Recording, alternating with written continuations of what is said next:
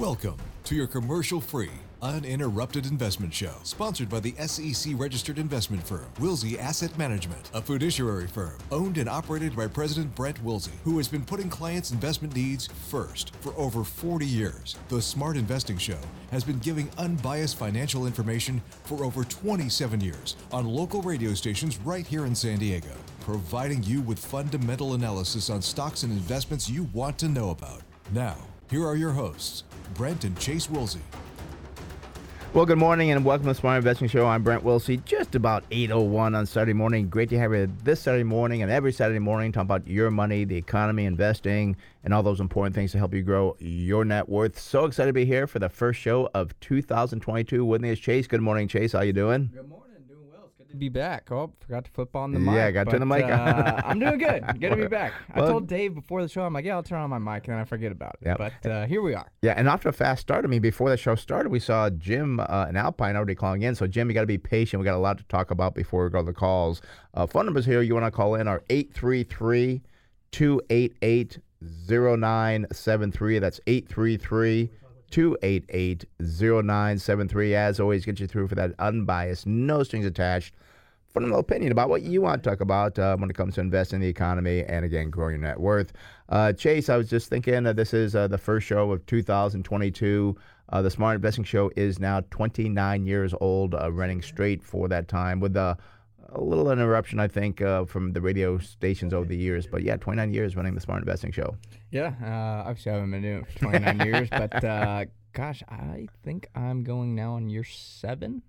Yeah. Year 7, year 8. Yeah, I mean, Yeah. it's gone quick. Yeah, and it's I still enjoy doing it. I still get excited. Actually, a funny story, we're going on vacation, I think sometime in February, and my fiancée, Christina, are like, well, it's a long weekend. Why don't you just say so? No, I want to get back. I got to do the Smart Investing Show on Saturday. I just love doing it. I've been doing it for 29 years, still love doing the show. Oh, I know. My vacation I'm planning in February as well. I said, oh, nope, we're leaving Sunday. Right. So I can do the show Saturday. Our fiancés are not very happy with that, are they? No. All right. Well, let's talk about what's going on in the economy here this past week. And we got to talk about this because it was such a big deal. But we're going to talk about Cathie Woods. Has Cathie Woods' fame come to an end after riding Tesla and other hot tech stocks in 2020? Woods predicts a strong 20% return in 2021 for her flagship fund, ARK, A-R-K-K. That was not the case. The fund lost over 23% in 2021 and now is down nearly 9% to start 2022. I'm going to let you do the punchline here, Chase, because it's unbelievable what she's saying now. Well, no, I'm going to say, too, I believe the fund's fallen even further since the post was written. I think it's now down about 13% on the year. Oh, yeah, because we did this, I think, Thursday. I think we did this. Yeah, so it's gone down even more. But even after the struggle last year, I mean, this is crazy. Wood has doubled down on her bold calls and believes the fund will deliver up to a 40% compounded annual growth rate over the next 5 years. To me, I mean, gosh, that just sounds crazy. And after her huge miss last year, I don't see much merit in her predictions, nor do I see the type of catalyst needed to produce those type of results. I mean, we've seen the same outrageous predictions back during the tech boom, none of which came true. The managers that made those predictions on into their career and funds they were running, and I think that ARK is going to be a flash in the pan. It's going to be something that was hot in 2020, and it's going to be like in 20 years, like, oh, remember how crazy that prediction was? Yeah. And it's kind of funny. I remember some of these, and actually from the post that we did, I remember some people actually brought up the names, like Mary Meeker was hot during the tech boom, and like, oh, she had the same type of predictions. Where is she today? I don't know. A couple other ones, I think Henry Blodgett, I think, was one. There was other ones that they had great performance because they just rode things up to crazy levels. And then when it stopped, they were over. And so, but she was very hot. Cathie Woods was very hot. Last year? Last year and even 2020. Well, so it was 2021, the start of the year. She was on fire, and then it obviously tanked 23%. And I think from the peak, it's down like 50%. I was actually reading a interesting article in Barron's that talked about the average fund flow, though, into her ARK fund, and this is off the top of my head, I think was around 103, 106. And now the current price, I want to say, is around 80 or 90. So the average person that's bought into that fund has lost money, even though it's still gone up over the last 5 years. But what do people do? They buy into the hype. Right. So people that were buying into ARK, a lot of people have lost money on it because they wanted to be part of that excitement. And the big thing that people miss, and I joke with Harrison, our financial planner, all the time, is she was charging 0.8% basically to buy Tesla. Her position in Tesla was like 30% or something ludicrous in 2020. I was like, you should have just bought 100% Tesla back then. That's what you're going to do. Yeah. And she was charging 0.8% for that. I mean, it's just crazy. And this is why we talk about growth doesn't work. And also, too, when people come in and they'll say, well, what's your past performance? Well, we can tell people what the past performance is, but it's really not important because how many people went into Cathie Wood's fund because, oh, wow, she did 100%. I want to be part of that. You've got to understand the concept of the investing. What are they investing in?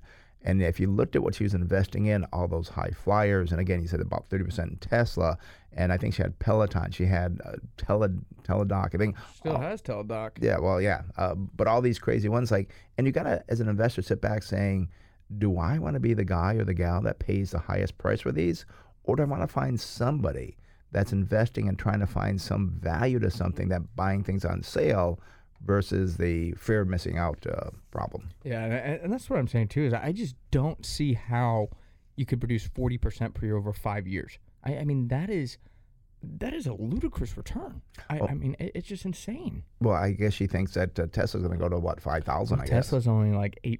And this is the other it's only 8% now? It's really been, well, think about it. Tesla was up 56% last year. Right. Her fund was down 23%. So even with Tesla being up 56%, she pared that back last year to buy other things, and she bought things like Coinbase and Roku, which has just been abysmal lately. Right. And that's why her fund was down 23%. So it's terrible if your top position was up 56% and your fund was down 23%. And this is why we say we don't like buying the growth companies. Yeah, you're the hit at the party. Oh, you're so exciting. But when it drops dramatically. So it's just not our investing that we do, and that's why.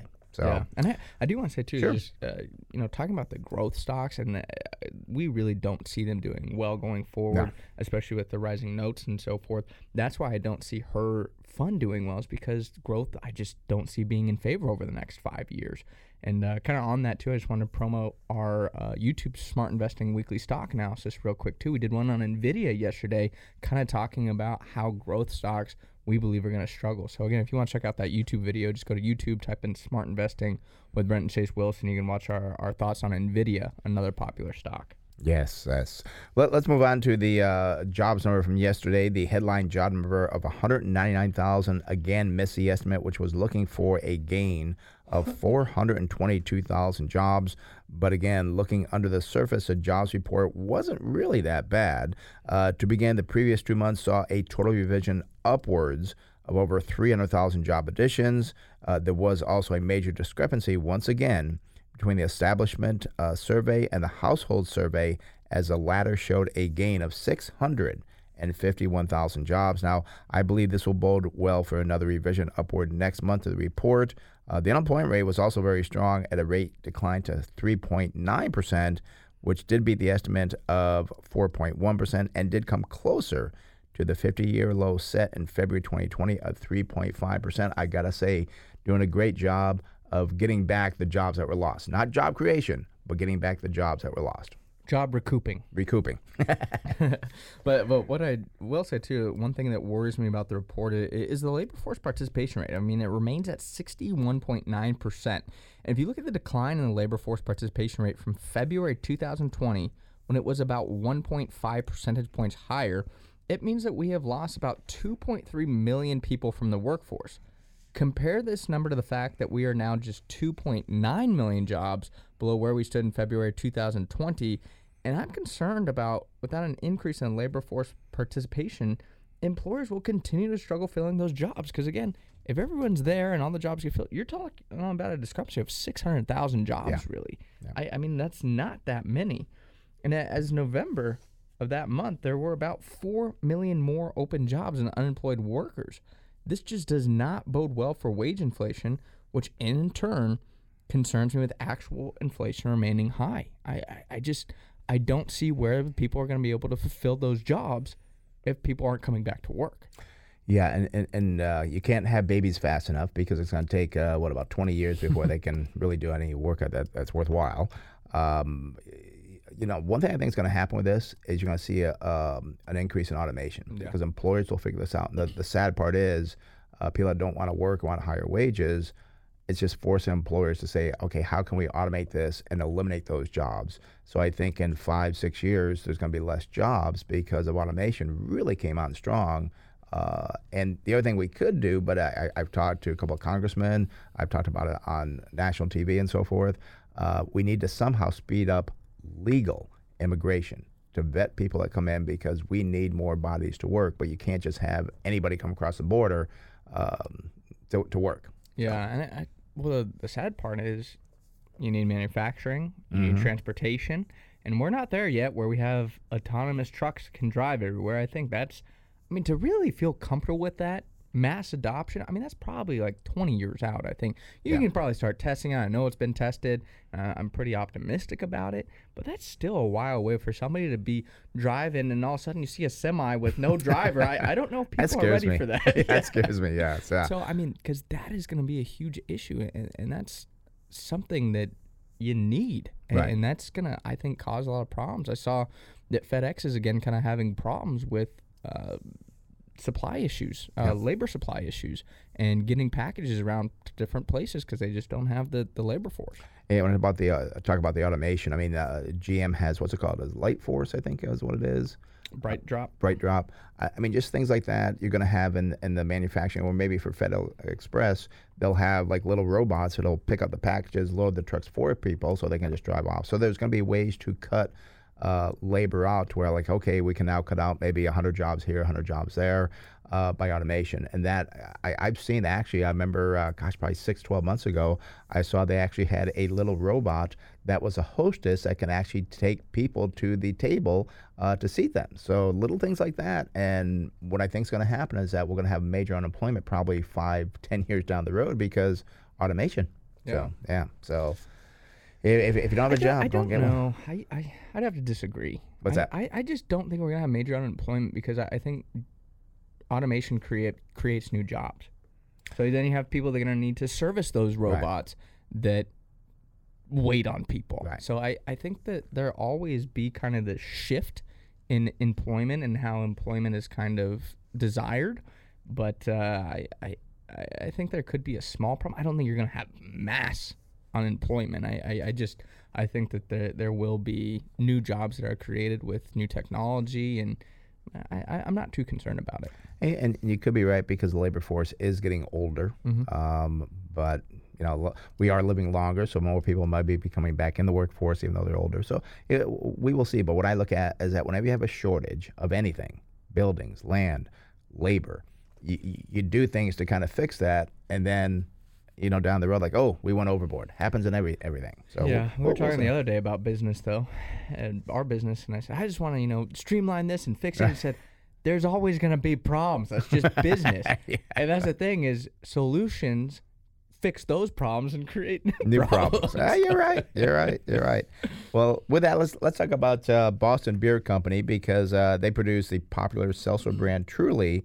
Well, they had destroyed millions of unsold cases as sales have fallen off the cliff. It's just amazing what's going on with this company. The stock, we've talked about the stock in the past, but the stock's off nearly 50% from the highs as competition from other seltzers and cocktails in the can like Cutwater Spirits took market share away. Yeah, and sales of these ready-to-drink cocktails, they call them RTD cocktails, more than doubled in 2021. I know I've had the Cutwater a few times. I still like the seltzers a little bit better. Don't really drink Truly, though, so I don't know. But it's kind of cool that the Cutwater is a San Diego company. Mm-hmm. Well, it used to be. But got acquired by Constellation, I think, in the deal with Ballast Point. But it's just... It's something, again, that we talk about is you can't buy into the hype. People were buying into the hype of the seltzer market and buying Sam Adams, and gosh, it just has absolutely crushed that stock. And we were kind of joking before the show here. How did they destroy these seltzers? They didn't provide details on that. It just said it was destroyed. It's like they go blow them up, they dump them down the drain. They must have cut them off the tops, just dumped down the drain. And we were talking what a shame. And probably somebody at Boston Beer didn't think about this, but they could have given it to like your charity where you're doing golf tournaments and stuff, and give charities these to make money off of at charity events where you're doing things. How many charity golf events will go across the country? There's so many of them. I mean, it's crazy. And the other thing too that we were talking about is, the charity thing I think is really nice, but even too, you could do promotions. Just go take the cases to different universities. But I guess it's hard during COVID because a lot of the universities are closed. But I was going to say, you just go take those cases to the universities and set up a little stand and hand them out. I'm sure the kids will take them. Yeah. I guess somebody in marketing didn't think of that, but it is kind of surprising, and the stock is down. And I'm not a big fan of drinking. I'll have a drink now and then. I'll have a seltzer once in a while. I did try those Cutwater things, and it's just like I wasn't really impressed. I don't know. Yeah, they're okay. It was okay, I thought, yeah. So phone number is 833-288-0973. That's 833-288-0973. Gonna open the phone lines just in a couple minutes, so if you want to call in and get that unbiased, no strings attached firm opinion about what you want to talk about, that's what we're here for. Chase, I do want to talk very quickly about the 10-year note hitting 1.8% yesterday it was. And this was a quick climb from a year-end close, about 1.5%. And we talked a little bit about technology. This is going to cause some problems going forward, I believe, in mortgages, investing, many things. Yeah, and I'm going to toot my own horn here a little bit, but in the last show I did, you were gone in 2021. I said, the 10-year note can move very quickly up to 1.75%. To be honest, I did not think it was going to hit 1.75% in the first week of 2022, but as I said, it moves a lot quicker than people anticipate, and that's why you've seen such pain in these high growth names. And I mean, we would not be surprised to see the 10-year note at 2%. Right. And I think 2.25% by the year's end is kind of where I'm thinking it should land. And I don't know if you remember, but I think it was around the summertime we're talking about, and the 10-year note was lower at that point in time. And I did predict, I said, I think by December 31st, it's going to be about 1.75%. Well, I was wrong. It's 1.5. I was only off by a week, though, so I was like, not too bad there. So, hey, and Chase, it is a new year, so we're going to have a workshop for people, for investors. I mean, we've got 2022 here. There's going to be a lot of things going on this year. It's going to be an uncertain year, and if you're not sure what to do, well, we're going to discuss why the index may not perform as you expect, how to take the emotions out of investing and avoid the roller coaster ride of investing, and how to build a portfolio to weather the possible upcoming storm. This is a free workshop. You can sign up at our website, smartinvesting2000.com. That's smartinvesting2000.com. You can also call the office at 1-800-76-WILL-SEE. That's 1-800-76-WILL-SEE. Talk to Priscilla. She'll get you signed up. But so excited to do this workshop again. We've not done one in a couple of months, I think, right? 2-3 months? I can't remember the last time we did. I think it might have been September. Yeah. It's been a while. Yeah, we've been really busy with a lot of other things going on. We love doing the workshops, just like we like doing the radio show, but we're not going to have as many this year. So, if you need to kind of sign up, because if you want to come, we talk about how everything we do. We show the target sell prices. We show how to do the fundamentals. We really educate you on everything we do and how we've been successful managing money for, gosh, I've been doing it now for 42, I think it's now 43 years. I've been in the finance world. Yeah. Yeah, and that's a great point. I'm going to push people a little bit more here because, as you said, we're doing one in January. I think our next one's not scheduled until like April. Yeah. So, make sure if you want to come see the Smart Investing Workshop, register for this January 27th one. Yeah, 6 o'clock. That's a Thursday, I believe. And again, seating is limited. So sign up now. SmartInvesting2000.com. All right. Well, let's open the phone lines. Again, 833-288-0973. Again, that's 833-288-0973. Let's go out to Alpine to Jim, who's been waiting very patiently for the last, 15 minutes here. Jim, good morning. You're on the Smart Investing Show. Brent Chase. How can I help you? Hey, 15 minutes is a small price to pay to be the first out of the box for the new year. Nice. Well, congratulations on that. We'll send you a prize. So you talk about Truly. We had a family soft drink company about 40 years ago. The government walked in the door and said, turn off the production line.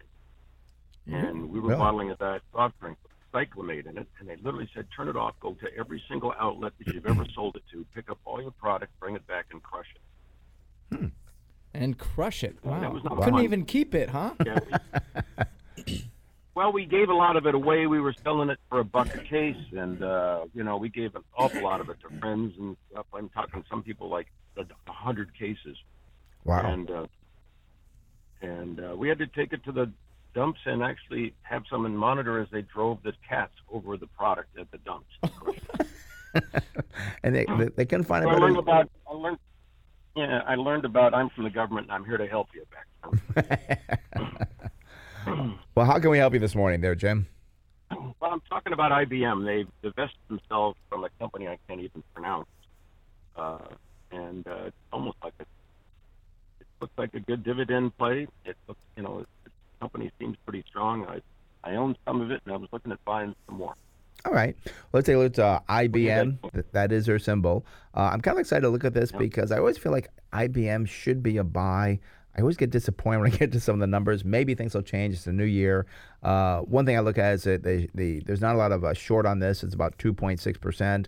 I'm surprised institutional ownership is only 58%. PE ratio right now is 26. That is below the industry at 43. Price to sales 1.6 versus 2.1. We do see price to tangible book value not material. And that's one of the problems that I have with this company is that you take away all the intangible assets, there's no value to it. We do see price to cash flow. It does look good for IBM, 7.6 versus 19. Nice PEG ratio here, 1.9 versus 8.5. So that's good. The lower the PEG, the better. Now, here's a problem. Their earnings per share growth over the last year down 15.5%. The industry was up 34%. And sales, they were actually up 1.1%. But the industry was up 14.9%. So they are kind of lagging there, unfortunately. Dividend, yes, you get a 4.9% dividend. However, their payout ratio, they use 123% of their earnings to pay out that 4.9%. On the industry, it's a lower dividend, but they only use 48%. We do see on the balance sheet, current ratio is 0.8 versus 1.6, so kind of a concern there. Debt to equity is very high, 270 versus 100. And keep in mind, a lot of that equity is from intangible assets, which could be written down. Speaking of that, intangible assets make up 51.6% versus 38.6% for the industry. We do see that you got a day's inventory, 17.9 versus 7. You want that lower, not higher. We do see a net profit margin, 6.4 versus 5.2.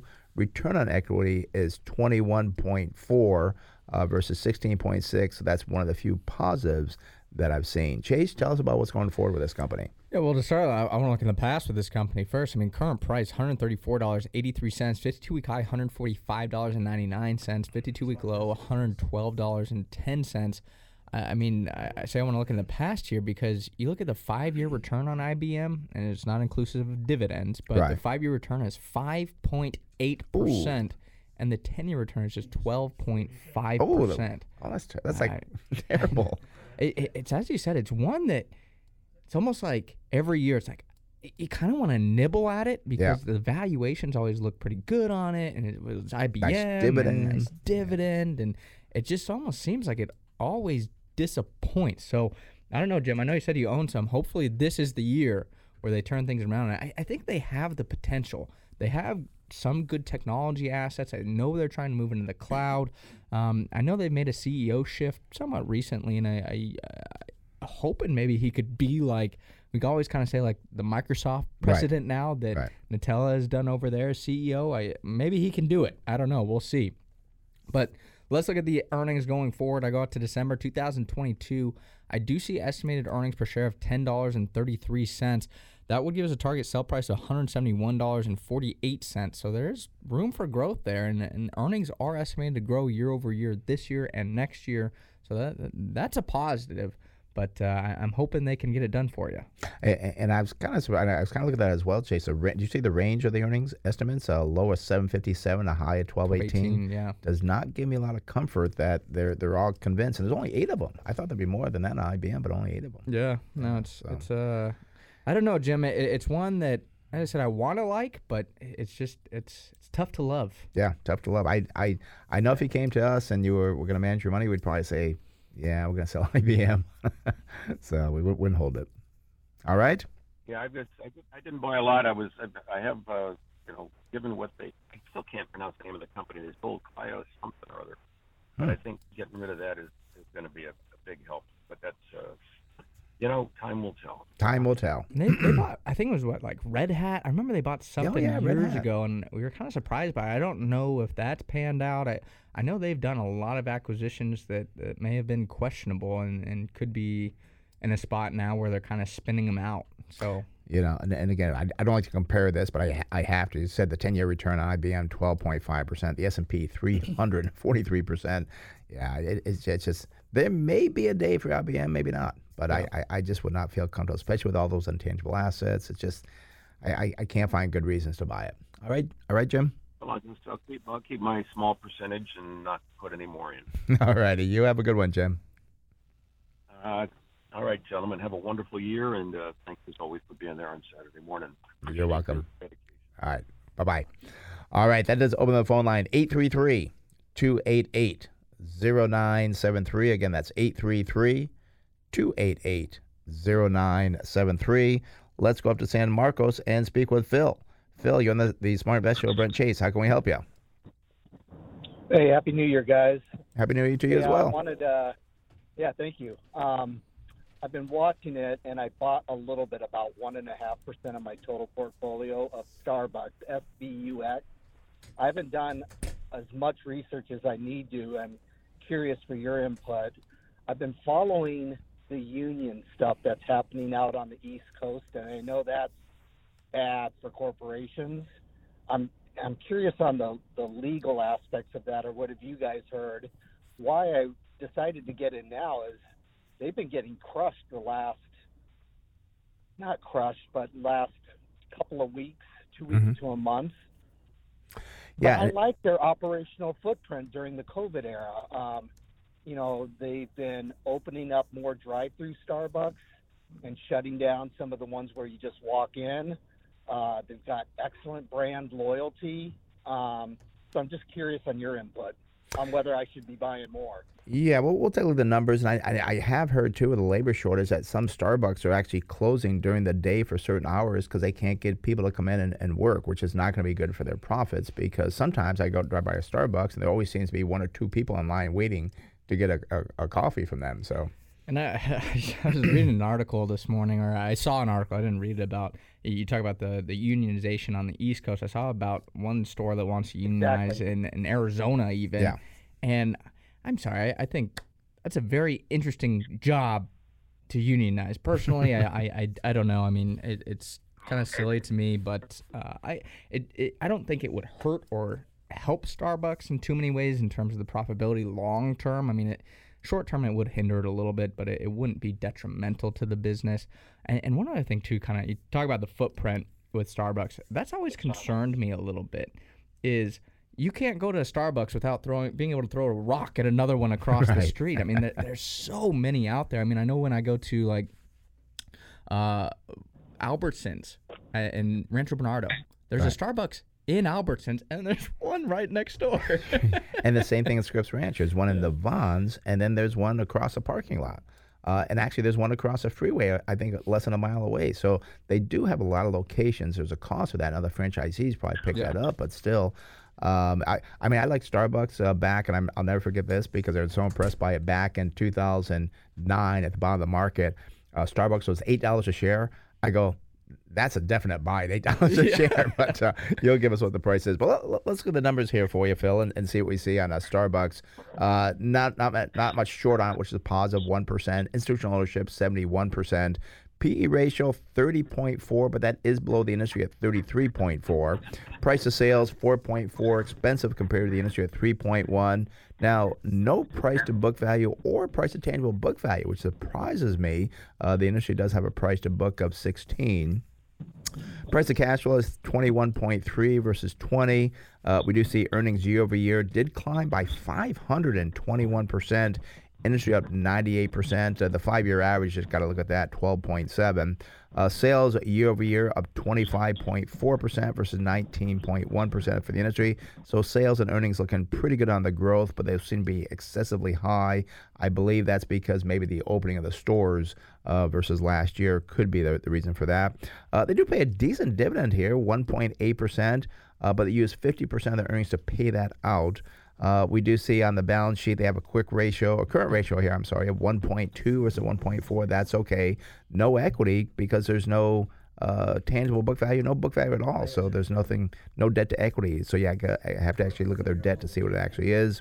We do see that they have days of inventory at 28.3 versus 11.2, so that's kind of bad. You want that lower.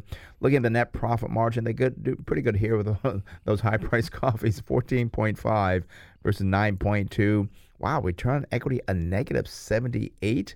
Not sure why that is there. Would want to dig deeper into that. It's because equity is negative.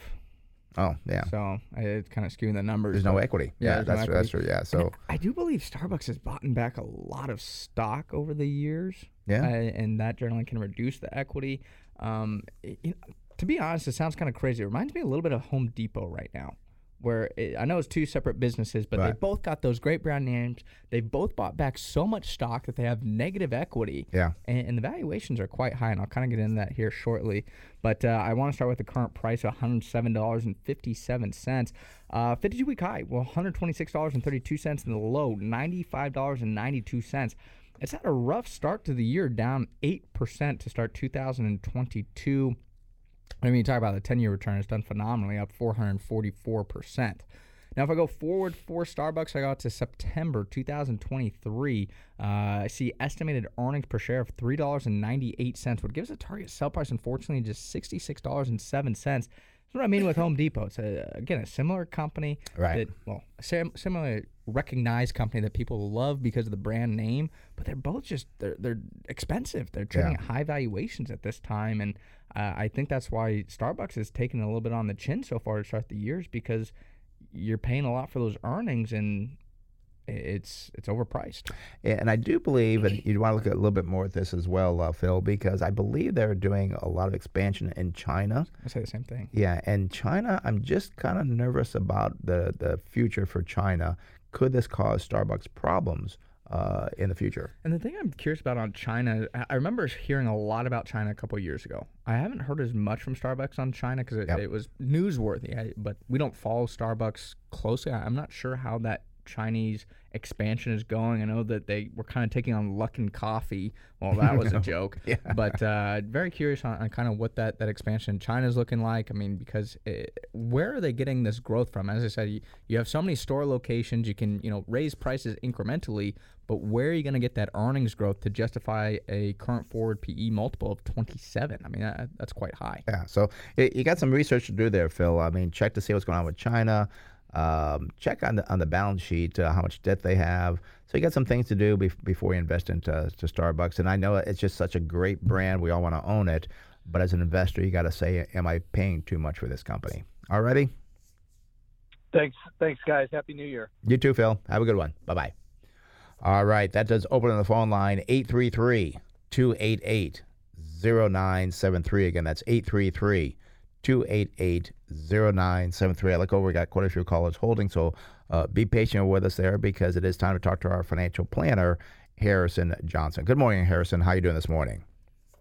Good morning, guys. Happy New Year. Yes, it's Happy New Year, and you got I like the topic for today, adjustments for the new year. You mean you can't just do a financial plan and just let it sit on the shelf forever? It's okay? It's not recommended to do that. Things kind of go off the a little bit. But some of the things that I look at the start of the year, this year with 2022, it might make sense to update your payroll deductions into retirement plans like 401ks or maybe an HSA. This year, we have higher contribution limits for the 401k, Roth 401k. It's $20,500 a person, and then if you're over 50 with the catch-up contribution, it's up to $27,000. For an HSA, $3,650 per person, and then if you're over 55, you can do an extra $1,000 there. IRAs, Roth IRAs have the same contribution limits as they do last year. right now, we are in the window where you're still eligible to contribute for 2021, and also you can contribute for 2022. So if you haven't done for 2021 yet, you still have the ability to do that up until April 15th.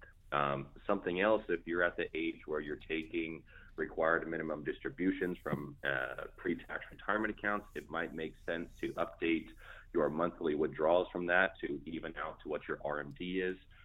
Also, if you're charitably inclined, it might make sense to divert some of that RMD to a charity through a qualified charitable distribution as opposed to just giving cash, because that cash might not be deductible if you don't itemize. And then lastly, if you are taking income from various investment accounts, it's always a good idea to look at those withdrawals that you're taking, especially at the beginning of the year, to see if there's any adjustments that you need to make depending on how your performance was last year and what your tax situation looks like this year. Yeah, a lot to think about there, and especially too. It's always hard when you kind of start the new year, and you have so many other things to think about. But kind of getting going on the right foot there financially is always a good point. And I know a lot of people don't think about adjusting their 401k, so that's definitely a good point there. Yeah, and these are things that people have to do, and I think they don't think about it. That's why you need a good financial planner that's going to, again, be on top of this stuff for them. Yeah, I mean that's the role, and a lot of times you'll meet with somebody partway through the year, and it's like, oh well, we should have been putting more money into your 401k because maybe you sold a property this year, and that would help offset the capital gains. So at the beginning of the year, it's always a good idea to kind of look at the year going forward to see if there's any adjustments that you need to make so you can get out in front of it. Yep. Well, Harrison, thank you very much. We will talk to you on Monday. We'll talk to you next Saturday here on the show, and we'll talk to you then. All right. Sounds good, guys. Have a nice weekend. You too. Bye-bye. Again, that's Harrison Johnson, our financial planner. He is a CFP. He is on a salary, so he makes no commissions, no fees or anything off of anything. He just makes a salary, and it is a fee-based financial plan that you do with him. So if you want to have a free consultation with him, give him a call at the office at 858-546-4306. Again, that's 858-546-4306, or you can send him an email or see more about him on our website, smartinvesting2000.com. Again, that's smartinvesting2000.com. All right. Before I go back to the calls, I want to mention about the workshop again, because the workshop is coming up January 27th, 6 o'clock in Scripps Ranch. It is 2022, and now you're ready for the uncertain year we're going to have.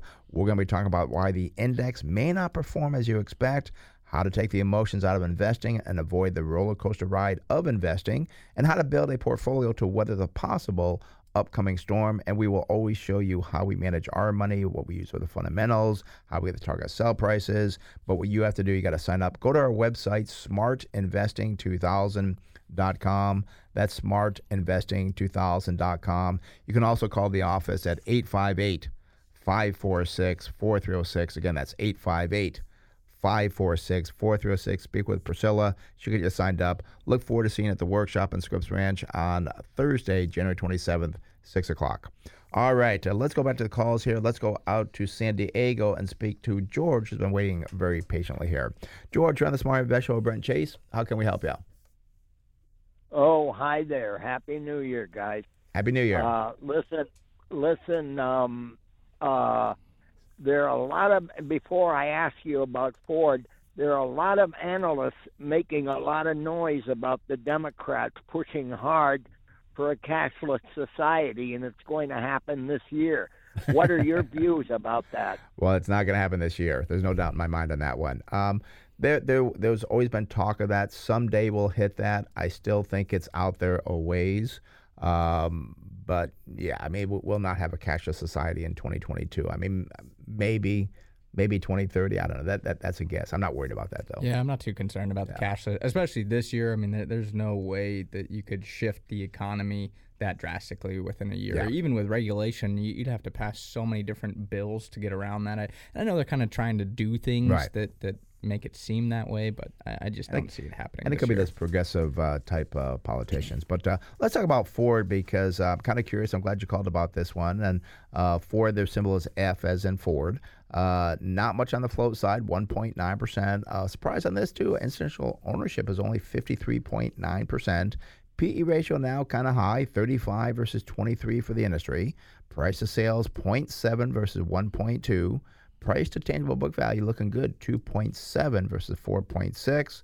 And price to cash flow for Ford, 5.8 versus 9.9. I got to love the PEG Ford ratio, which is PE divided by growth, 0.2 versus the industry at 2.5. Now, the earnings per share growth year over year, nothing happened there. The industry was up 63.4, and I think that's probably because of Tesla. Sales were up 5.9%, not as good as the industry, up 21%. We do see their 5-year estimated growth rate, 77% versus 31 for the industry, so that's a big positive. They do pay a small dividend of 1.6%.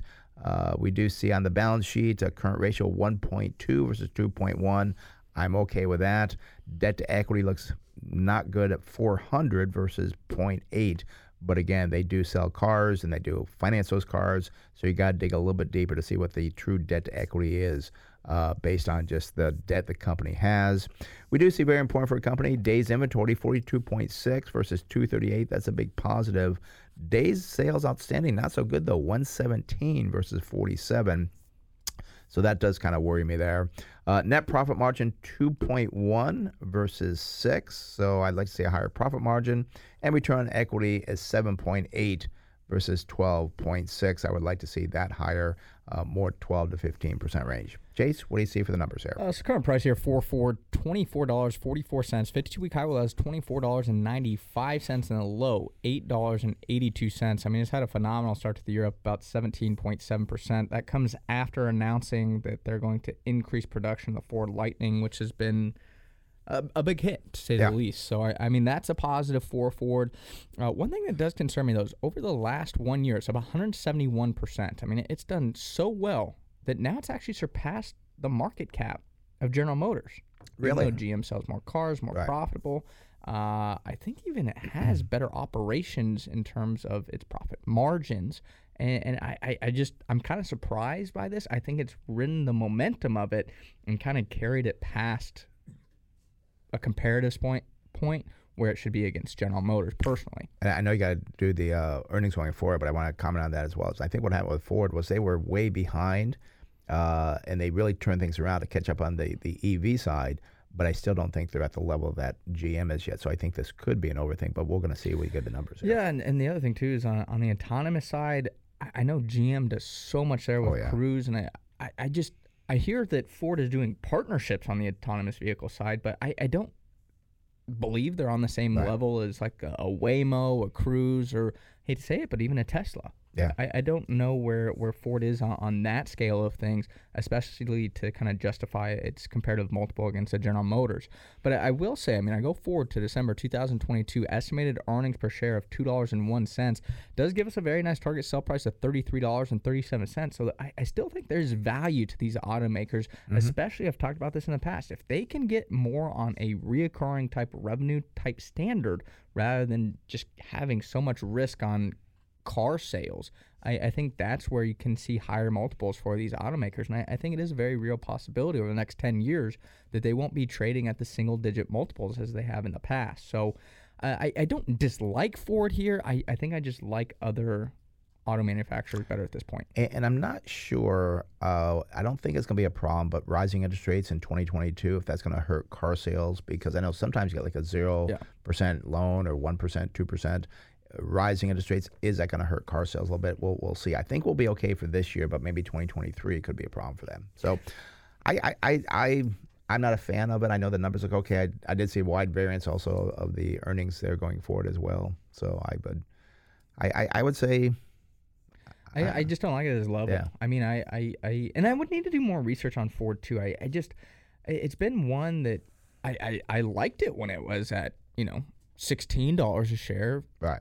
$17, $18 a share, but it was just one that, we already have another automaker in the portfolio that we wouldn't do more research on it because, well, why would we? You can't have two. That's too much risk. So I don't like it as much as the other ones, as I said. Yeah.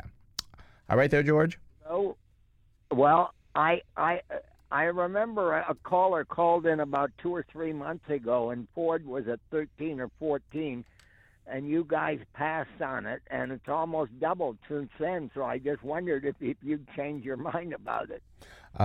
Definitely not. Just because something goes up doesn't mean you change your mind on it. You can say, well, things like that will happen, but it's just something that just because it went higher doesn't mean it's going to keep going higher. And again, it doesn't look bad, but they're just like things that don't look good on it. Yeah, and with anything too, George, we always kind of say it's never, yes, go buy it on the show. It's always, you got to do a little bit more research on it. And I know on Ford, I've been kind of positive on the valuations on it for years. It's just, we just haven't done the research on it because we already have another auto manufacturer. Yeah. Okay there, George? Okay, appreciate it. Thank you. All right, thanks for calling. Have a good one. Bye-bye. All righty, that does open the phone line, 833-288-0973. Again, that's 833-288-0973. Let's go out to San Diego and speak with Steve. Steve, you're on the Smart Best Show, Brent Chase. How can we help you? Howdy. I'm looking at LYV, Live Nation. Okay. And do you hold that or looking to buy it there, Steve? No. I sat through a whole hour of the guy you were supposed to hate, and that was what he came up with. I think you know who I'm talking about. Who are we talking about? Yeah, who are we talking about? Okay, Mark Chaikin has a ad on that has dramatic music, and it leads up, and basically what he does, he sells you his program for looking at stocks for an hour, and then tells you Live Nation's what you're supposed to buy. Okay. Okay, now we know. Now we know. Well, let's take a look at Live for your Nation. Yeah, we'll see if we agree or disagree with them there. Come again as a Live Nation, symbol is LYV. Short position, kind of getting up there. It's 9%. We do see, not going to like this, no PE ratio versus 33.7 for the industry. Price of sales, very expensive, 6.6 versus 3. No price to tangible book value. Price to cash flow is expensive, 27.8 versus 18.3. So we like to buy things on sale. I'm not seeing that here. Now, looking at the earnings per share growth over 1 year, there is no growth on the earnings. The industry is up 126%. However, sales growth just blew the cover off the ball here, 104 versus 3.7. We do see a 5-year earnings per share growth estimate of 80.3%. That's very good. The industry's at 26.3. They do not pay a dividend. Let's look at the balance sheet here. Quick ratio, current ratio 1.2, above the industry at 1.1. No debt to equity because they don't have any equity. Looking at the net profit margin, a negative 23.6% versus the industry is a positive 10.5. Return on equity, very good, although I didn't think they had equity. 221 versus 10.9. So kind of some strange numbers here. Chase, what do we have going forward for Live Nation? As the current price here for Live Nation, $115.86, 52-week high, well, that's $127.75. And I see the 52-week low at $65.88. Over the last year, it's up 59%. Gosh, over the last 10 years, it's up at 1,099%. So, I mean, it's definitely done well as of late. I just don't know if now's the time to buy it. And I was curious what this company was. It looks like it is concerts and stuff. Right? It's concerts, yeah. But it was a merger of Live Nation and Ticketmaster. Oh. So they actually promote, operate, and manage ticket sales for live entertainment in the U.S. and internationally. So I don't know. I say I don't know. Let me give you the number of why I say I don't know. I go to December 2022. I see estimated earnings per share of $1.02. If I look at $1.02, that would give us a target sell price of $16.93. And again, the current price, $116, we'll call it. Trades at a forward PE of 114 times. I don't know why ticket sales would be valued at that type of multiple. I think the whole thing that I'm saying is that, now that COVID's going to be over, everybody's going to go back to the concerts and Ticketmaster. That's what I think. I think it's kind of like overdone. Doesn't mean the stock won't go higher, but based on the fundamentals, it is way overpriced. It's pretty weak looking. Craziness can happen for a while. We've seen that with the meme stocks. But based on the fundamentals as an investment, I would say, no, this is not a buy at all. Yeah, I don't like it. Yeah. All righty? Yeah, well, that's wonderful. And your assessment is exactly the same that I I came up with as far as the expectation of live entertainment to come back after the COVID. Yep. And actually, I think a lot of that has come back already. I mean, we're seeing football stadiums filled with people. I'm not sure so much on the concert side. I think for December, maybe slow down a little bit, but I think it's going to come back probably in the next month or two. So, all righty. Thanks for your help. All right, Steve. Thanks for calling. You have a good one. Bye-bye. All right. That does open the phone line, 833-288-0973. Let's go out to La Mesa and speak with Mike. Mike, you're on the Smart Invest Show. Brent Chase, how can we help you? Hey, good morning, guys. Can you hear me? Yep, we can hear you fine. Great. I just, at the open of the show, I heard you talking about autonomous trucks. Mm-hmm. And one of the things that I'm seeing, or I've heard through a friend who's in Pittsburgh, I was there over Thanksgiving, is that when Uber got out of the autonomous cars, there was a company called Aurora that got involved and took over that unit.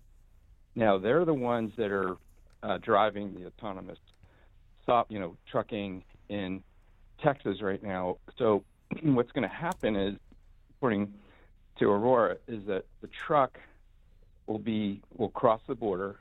It'll be autonomous to a depot somewhere in Texas, and then a live driver will take it over from there and take it to where it's got to be delivered.